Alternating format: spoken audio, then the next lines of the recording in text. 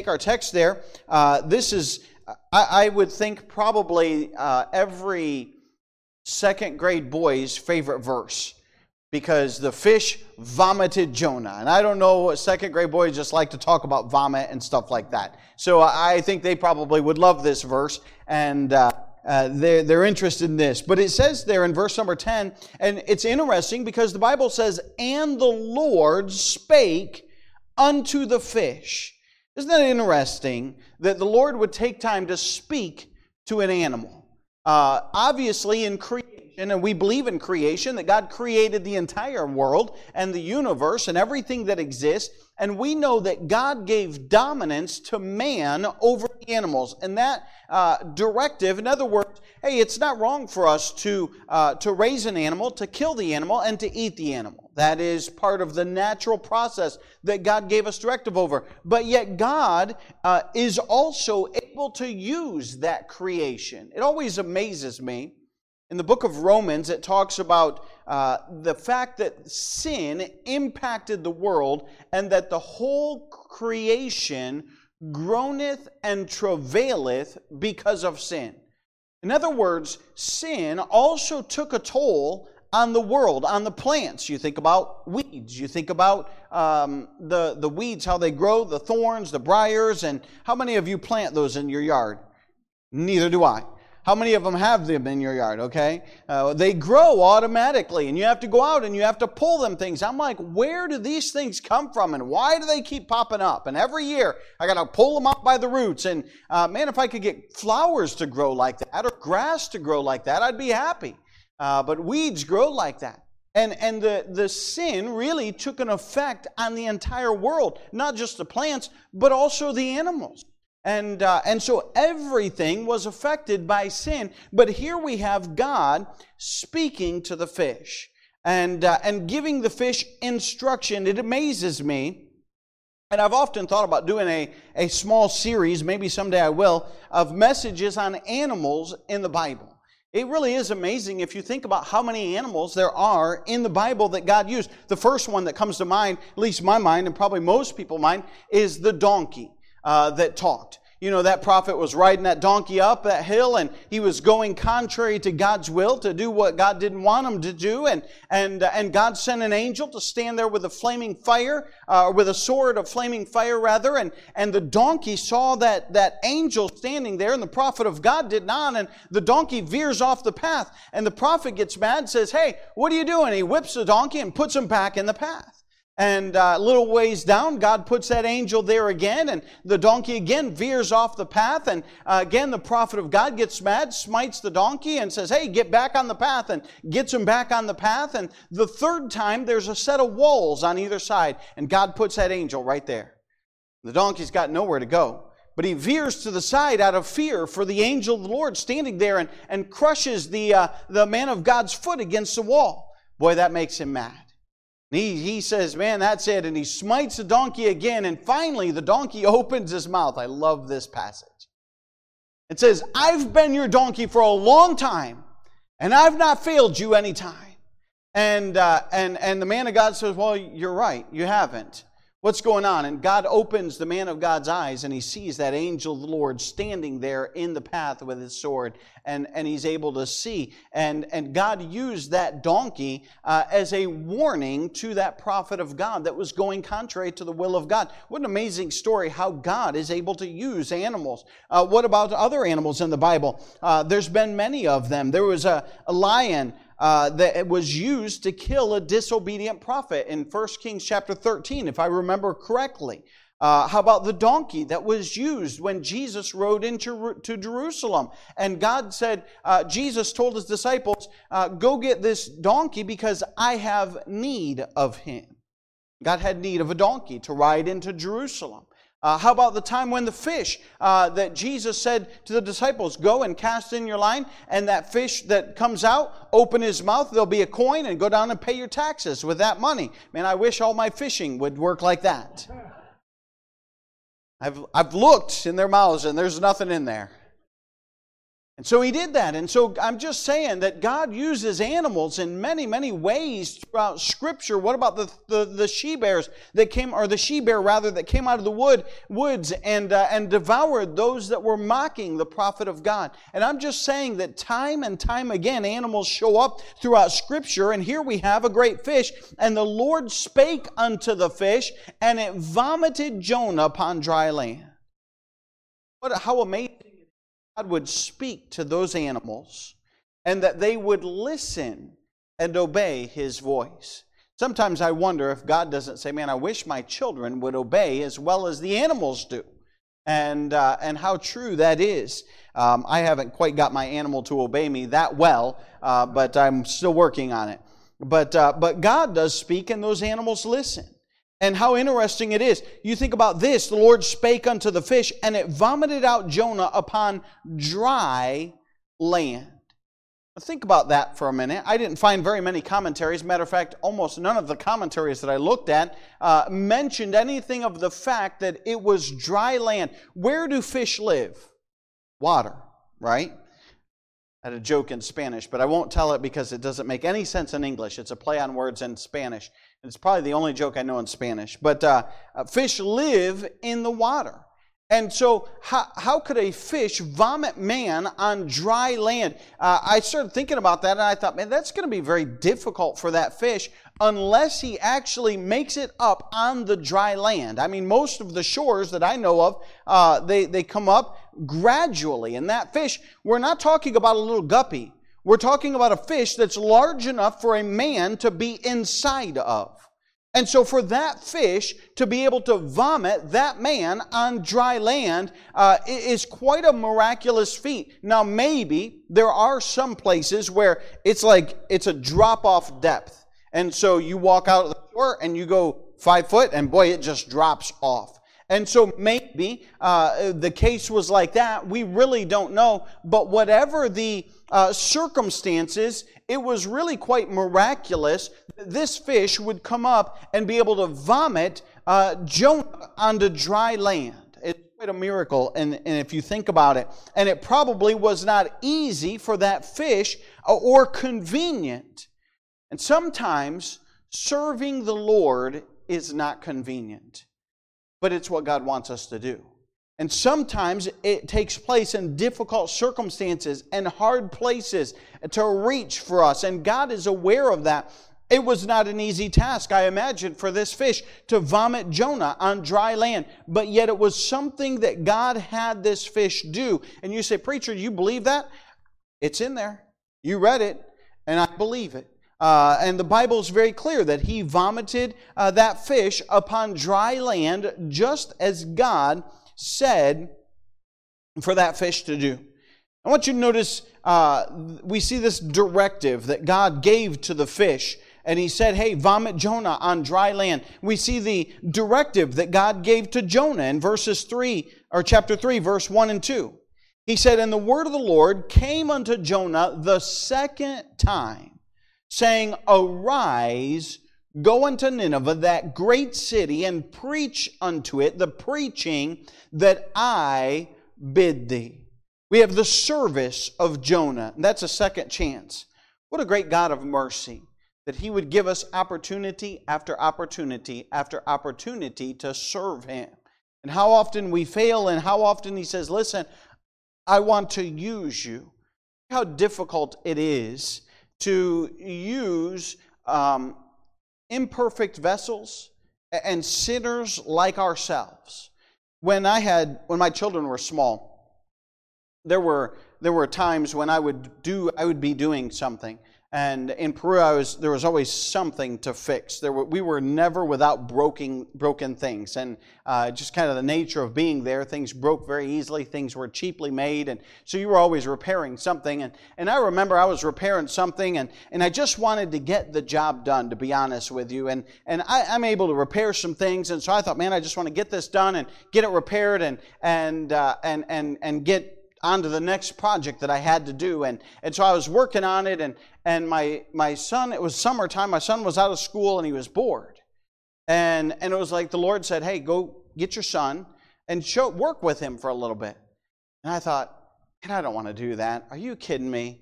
I can get this done 10 times faster without a 10-year-old over my shoulder playing in the glue and messing this up and messing that up. And finally I said, you know what, I'm going to go do that. So I went and got my son. And if you've ever worked with little children before, man, you can get a lot more done faster if they're not there. It would just be honest. I mean, that's just the way it is. But there's something to be said with spending time and maybe learning patience on my part to go get my son or go get my children and say, hey, let's do this. Now, when we take these two pipes and we put this stuff, this is glue. And when you stick these things in these ends, it's going to glue it. And you want glue all the way around so that water doesn't leak out. We were probably fixing pipes, I think.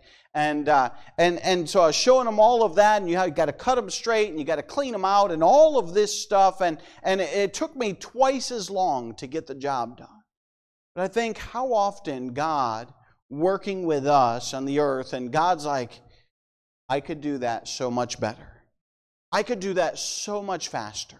I could do that so much better. But yet God wants to use us, and how patient and how merciful God is to use us in the ministry of reaching souls and teaching people. But that is what He has commanded us to do. And I'm glad that we serve a God of great mercy and a God of long suffering and a God who loves us enough to say, hey, I want to use you in the ministry. What a blessing that we have a God that would allow us the opportunity to serve and the opportunity to work and the opportunity to do something for His honor and for His glory. We serve a God of second chances. Not only that, but that a God of repentance. You think about this in Jonah chapter 3, we read verse number 2. But it says the exact same thing, pretty much, at least the beginning part, as Jonah chapter 1 in verse number 2. And that is, arise, go unto Nineveh, that great city. God has not changed His job for Jonah. It's still the same job. It's still the same thing. And so Jonah had to repent from his saying, hey, I'm not going to Nineveh. God didn't say, well, I'll tell you what, since you're not going to Nineveh, why don't you arise and go to some other town? No, God still had the same job for him. The job did not change. Jonah's heart had to change. Jonah had to repent of his stubbornness and saying, well, I'm not going to do what God wants me to do. He had to repent and say, you know what? I am going to do what God wants me to do, and I'm going to go to the same place that God called me to the first time around. And so there was in the service, there was certainly an element of, was Jonah's repentance real? And it was a test that God would say, hey, I want you to go to Nineveh, the same place that I told you to go in Jonah 1:2. The same thing before you got on that boat, the same thing before the fish swallowed you. It's still the same job. So Jonah had to repent of his stubbornness and his hard-headedness and say, you know what? I'm going to do what God wants me to do. Listen, God is concerned for lost people.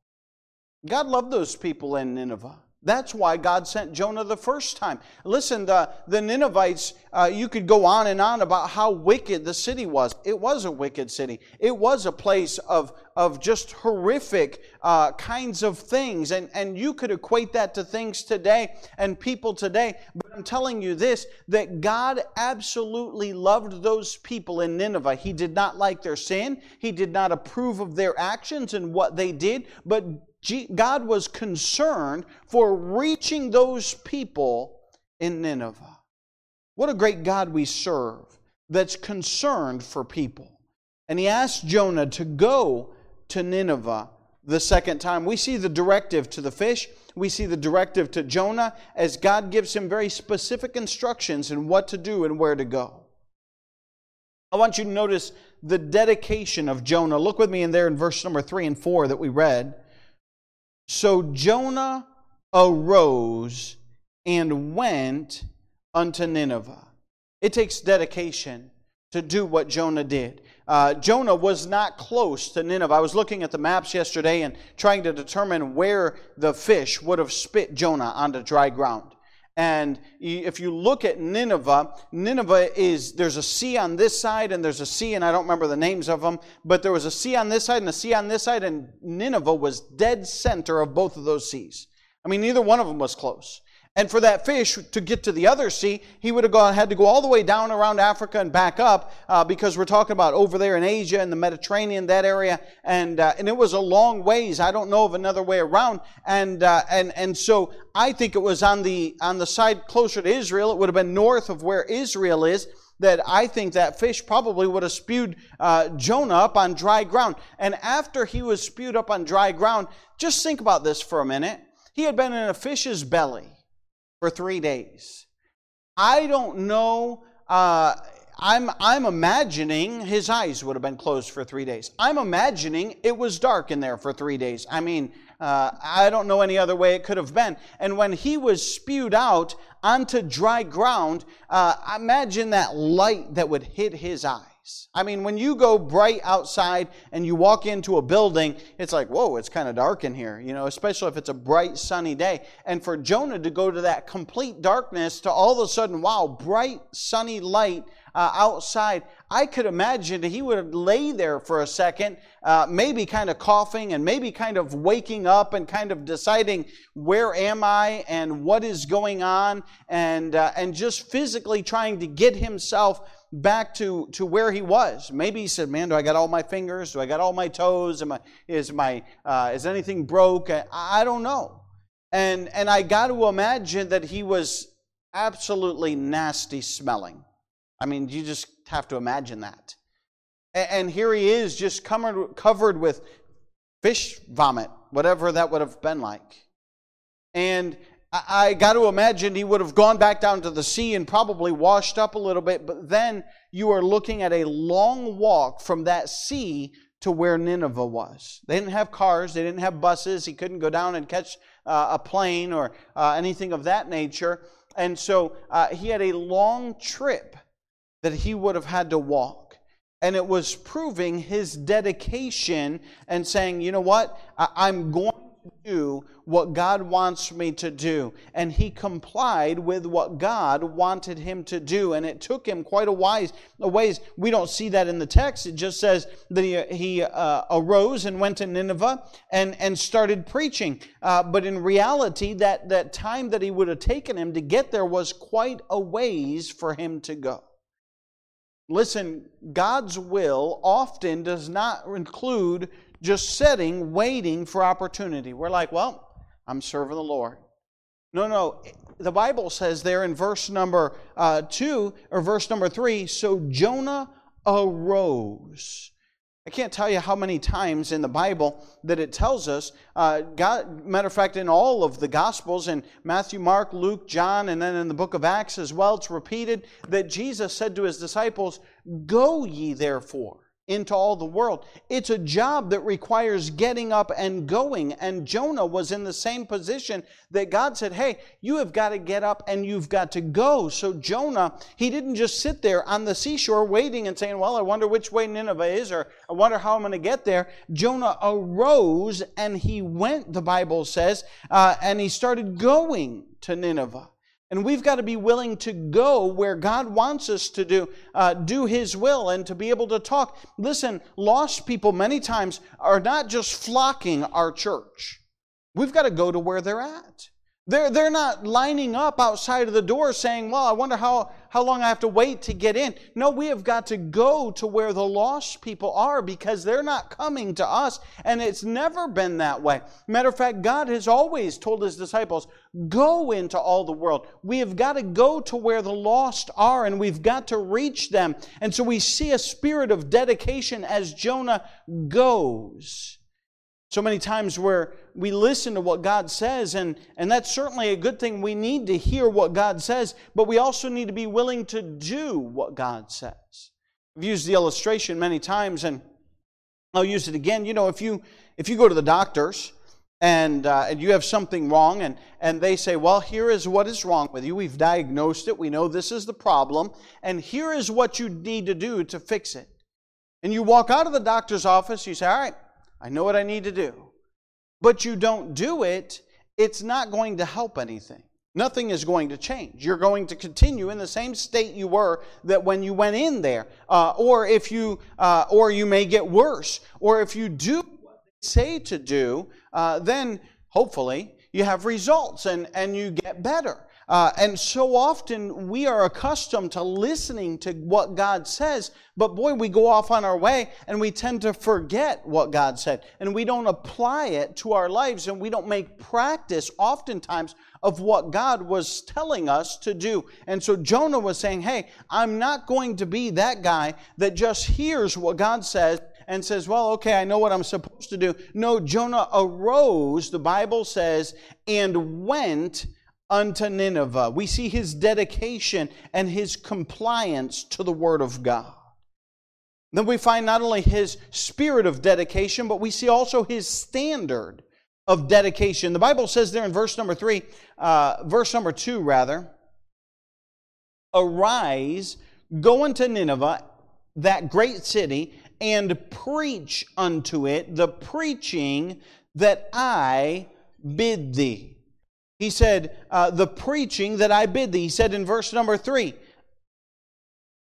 as well. He says, now Nineveh, verse number 3. So Jonah arose and went unto Nineveh according to the word of the Lord. So God gave him direction on how to do it, and Jonah completed it according to the word of the Lord. I could give you illustration after illustration of something that God wants done, but it was not done according to the way that God had specified it to be done. One example that stands out in my mind, and I just read it here last week or so in my devotions, is when David was king of Israel. And the nation of Israel did not have the Ark of the Covenant there in Israel. It had been elsewhere. And David says, you know what? I want to bring that Ark of the Covenant back to Jerusalem. I want it to be here, and I want it to be right in our main city. And so David goes off and he gets the Ark of the Covenant. And they take that Ark of the Covenant, and David has a brand new cart constructed just for hauling the Ark of the Covenant. Listen, that was all good intention. That was a good thing. I mean, he invested time, he invested energy, he invested thought into bringing this Ark of the Covenant back. And so they loaded up on this brand new cart, and they're bringing it back. And as they're bringing it back, the Bible says that I don't remember, it hit a pothole, we'll call it that. It wasn't a pothole exactly, I forget what it was. And the whole cart kind of shifted, and the Ark of the Covenant started to slide. And the Bible says that Uzzah put up his hand to stay the Ark of the Covenant, and God smote him immediately. Now, what was wrong with all of that?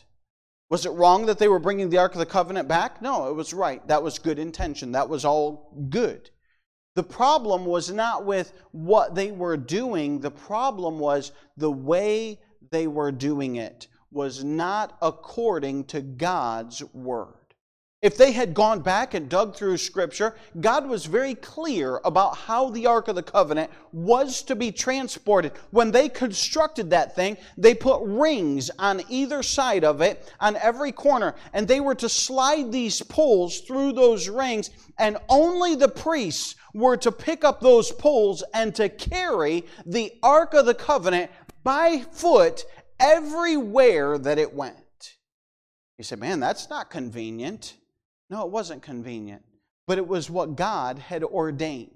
Oh, it was a lot easier to make a nice brand new cart and fashion it and take that thing and load it up on the cart. Oh yeah, that was a lot easier. Oh, I'm sure that they traveled a lot faster, but it was not God's way. And it's so important that we follow God's instruction and do things God's way. We can be good intentioned and we can plan on doing things that we believe are good and serve God, but if we don't do them God's way, it's going to cause us problems every single time.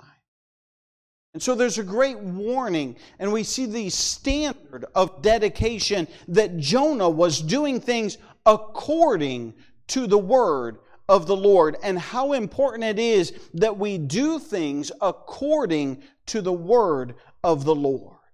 We see the spirit of dedication. We see the standard of dedication. I want you to notice the sight of dedication. In verse number 3, the Bible says this, "And Jonah rose and went unto Nineveh according to the word of the Lord. Now Nineveh was an exceeding great city of 3 days' journey."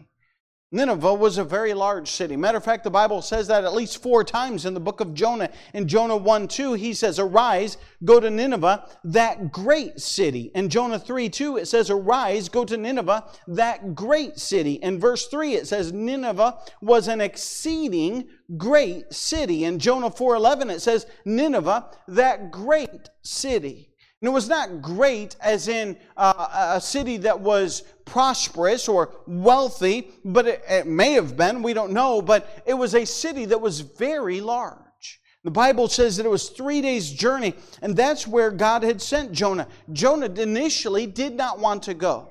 These were brutal people there in Nineveh. And perhaps they had tortured the Israelites, and maybe there was a national conflict, and that's why Jonah did not want to go. But nonetheless, God had called him to go, and He gave him a site that he was to go to. Listen, I've heard it said when I was a missionary many times, people would say, "Man, you're going to South America. Isn't that dangerous down there?" So, well, I don't know. But I know this. It's the safest place to be in the world is in the center of God's will. And if the center of God's will is Peru, South America, then I'd be safer in Peru, South America than I would in Massillon, Ohio, disobeying God.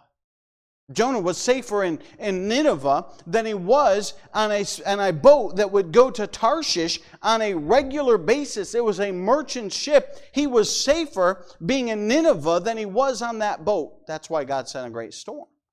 And so there is the place that God would have us to serve, and we ought to be sure of where God wants us to be, and we ought to be serving the Lord according to His will. We have the spirit of dedication that He would dedicate Himself to serving the Lord, the standard, the Word of God that would dictate how we are to serve the Lord, the place or the site. And it was a great city. It was a place that really needed the Lord and needed the gospel. And then look with me at the sermon of dedication in verse number 4.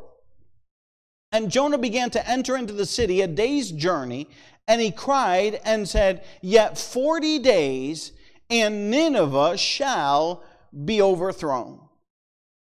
Nineveh needed repentance. Jonah walked into that city, and he said, "Hey, God is going to overthrow Nineveh because of its wickedness. It is a vile place." And so God sent Jonah there to preach. And he preached the word, as he said in verse number 2, "And preach unto it the preaching that I bid thee." In other words, hey, you don't give them your words. I've often said, I've often given my testimony in that when I was called to preach, I was 13 years old. And I surrendered to do whatever the Lord wanted me to do. And I was nervous. I mean, I was scared to death as a 13-year-old boy. I was backward. I was shy. And if 3 people that I didn't know were looking at me and asking me my name, man, I forgot my name. I mean, I was just scared to death to stand in front of people. And I told the Lord, I said, "Lord, I don't know how you're going to use me. I'm scared to death to stand in front of people." And so the Lord said, "Listen, you don't have to worry about it. I've given you everything you need to say." And if I were to stand up here this morning and tell you everything that I know, we'd be done in 3 minutes. I mean, that'd be it. I'd be all over. I'm not a storyteller. I don't have all those wonderful things and ideas. But listen, if you give me the Word of God, man, I can proclaim what He's written down for us. And Jonah was not to proclaim himself, not to proclaim his life, but to proclaim the Word of God and to say unto Nineveh, hey, 40 days and God's going to destroy this place. Listen, we can take the same thing and you say, well, I don't know what to say to my neighbor. I don't know what to say to my coworker. I don't know how to witness to other people. Listen, you just take the Word of God and you talk about what God has said in His Word. You say, man, I don't know a lot about a lot of things, but I tell you what, I can tell you what God said. I can tell you how God thinks about those things. And the world needs to hear what God thinks of things. There is not enough of God's opinion in this world. And you can tell that by the direction things are going, because they are going completely opposite of what God has told us to do.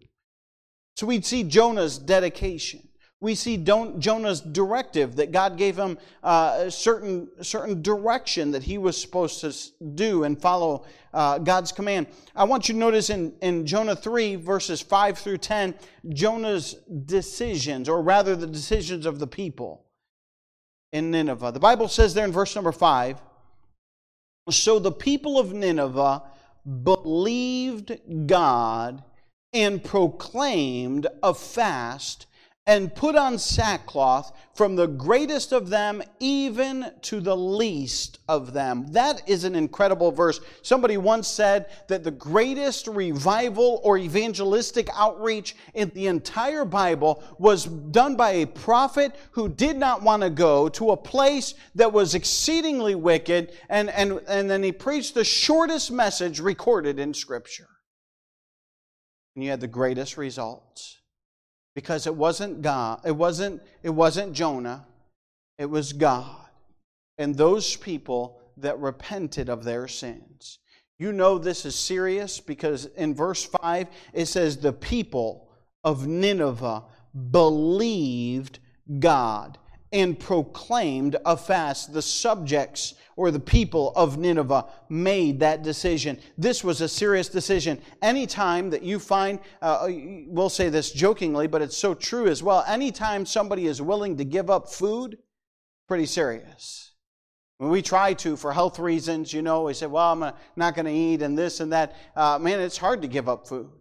But these people were so serious about their repentance that they said, hey, we are proclaiming a fast. And the Bible says from the greatest of the people unto the least of the people. The most wealthy of those people down to the very poorest of the people of Nineveh said, you know what? We are so concerned about God's judgment falling on our city. We are so concerned about God destroying our town that we are going to give up food and fast. That's serious. And we see the subjects made a decision. Look there, it says they put on sackcloth. Sackcloth is just what it kind of sounds like. Cloth that's made for sacks. Now, if you've ever been around a burlap sack, they're not very comfortable. You put that thing on as clothing, I can promise you it's not going to be very comfortable. But it was made to not be comfortable. That's exactly what it was for. It was the idea was that it would be rough. It would be uncomfortable. And the fact that they were giving up food was saying, God, we are more concerned about your judgment falling on our country, on our city, than we are about eating. We are more concerned about your judgment falling on our city and on our place than we are about our own comfort. And therefore they would put on that sackcloth, and it was symbolic in the Bible of repentance. It was symbolic in the Bible of mourning, and it's used over and over and over again, saying, hey, our comfort is not more important than what God wants in our life. Wow, what an incredible, serious decision that was by the people of Nineveh. This was true repentance, and these are all signs of their repentance. But listen, it didn't stop at just the people deciding that. Look in verse number 6. The Bible says, for the word came unto the king of Nineveh, and he arose from his throne, and he laid his robe from him, and covered him with sackcloth, and sat in ashes. The very king of Nineveh, the leader, said, you know what? I too am concerned about God's judgment falling on Nineveh, my city and my country. And he said, I'm not going to wear my kingly robes and all my fine clothing that I have. I am also going to put on sackcloth that would be symbolic of the repentance. Could you imagine today if our president and our vice president and our Congress and our senators declared a fast and fell on their faces before God Almighty and said, you know what? I'm concerned that the judgment of God would fall on America. Could you imagine what would happen in our country? Man, that'd be powerful. Could you imagine if our mayor in Massillon fell on her face before God and said, I'm concerned about God's judgment falling on Massillon, Ohio because of our sin, and proclaimed a fast and dressed in sackcloth and ashes. Besides the fact that it would look weird, we'd say, wow, God's going to do something. Listen, it doesn't start with the president. It doesn't start with the mayor. It starts with us. And in verse 5, the people started this fast. They started this sackcloth. They started this movement. And they said, we are concerned about the judgment of God falling. I want you to notice in verse number 10, and I love this, you have the subjects, the people made their decision, the state made their decision, in that they proclaimed a nationwide or a citywide fast and concern for God's judgment. But look at verse number 10. And God saw their works, that they turned from their evil way, and God repented of the evil that He had said that He would do unto them, and He did it not. If Nineveh, a wicked city, a great and an exceeding large city, turned from its wicked way, a heathen city, they're not Jewish people. They're a heathen people. And if they turned from their wicked way, and God said, you know what, I'm going to withhold judgment on Nineveh. Hey, there's still hope for America. Hey, there's still opportunity that God would say, I'm going to continue to bless America. Can have revival. And America can have an opportunity to receive God's blessing once again. If America would just simply repent and turn to God. Listen, it starts with us. We can have God's blessing. We can have God's goodness right here on our congregation. And may that start here, and may that spread. May that be citywide. Then maybe it would be statewide. Then maybe it would be countrywide. But I'm just saying, when people realize the seriousness of sin and the possibility of the judgment of God, they say, God, we're serious about our repentance. We want to follow you. God, we want to come clean. We want our life right. And we want to walk with you. Hey, God takes notice. And God's willing to stay His hand of judgment. He did it for Nineveh. He can do it for us. And praise the Lord that we have opportunity to hear the message of Jonah and see their dedication and see how they turned and see that God responded to their turning. What a blessing. What a privilege we have to read about that. As we stand to our feet with our heads bowed and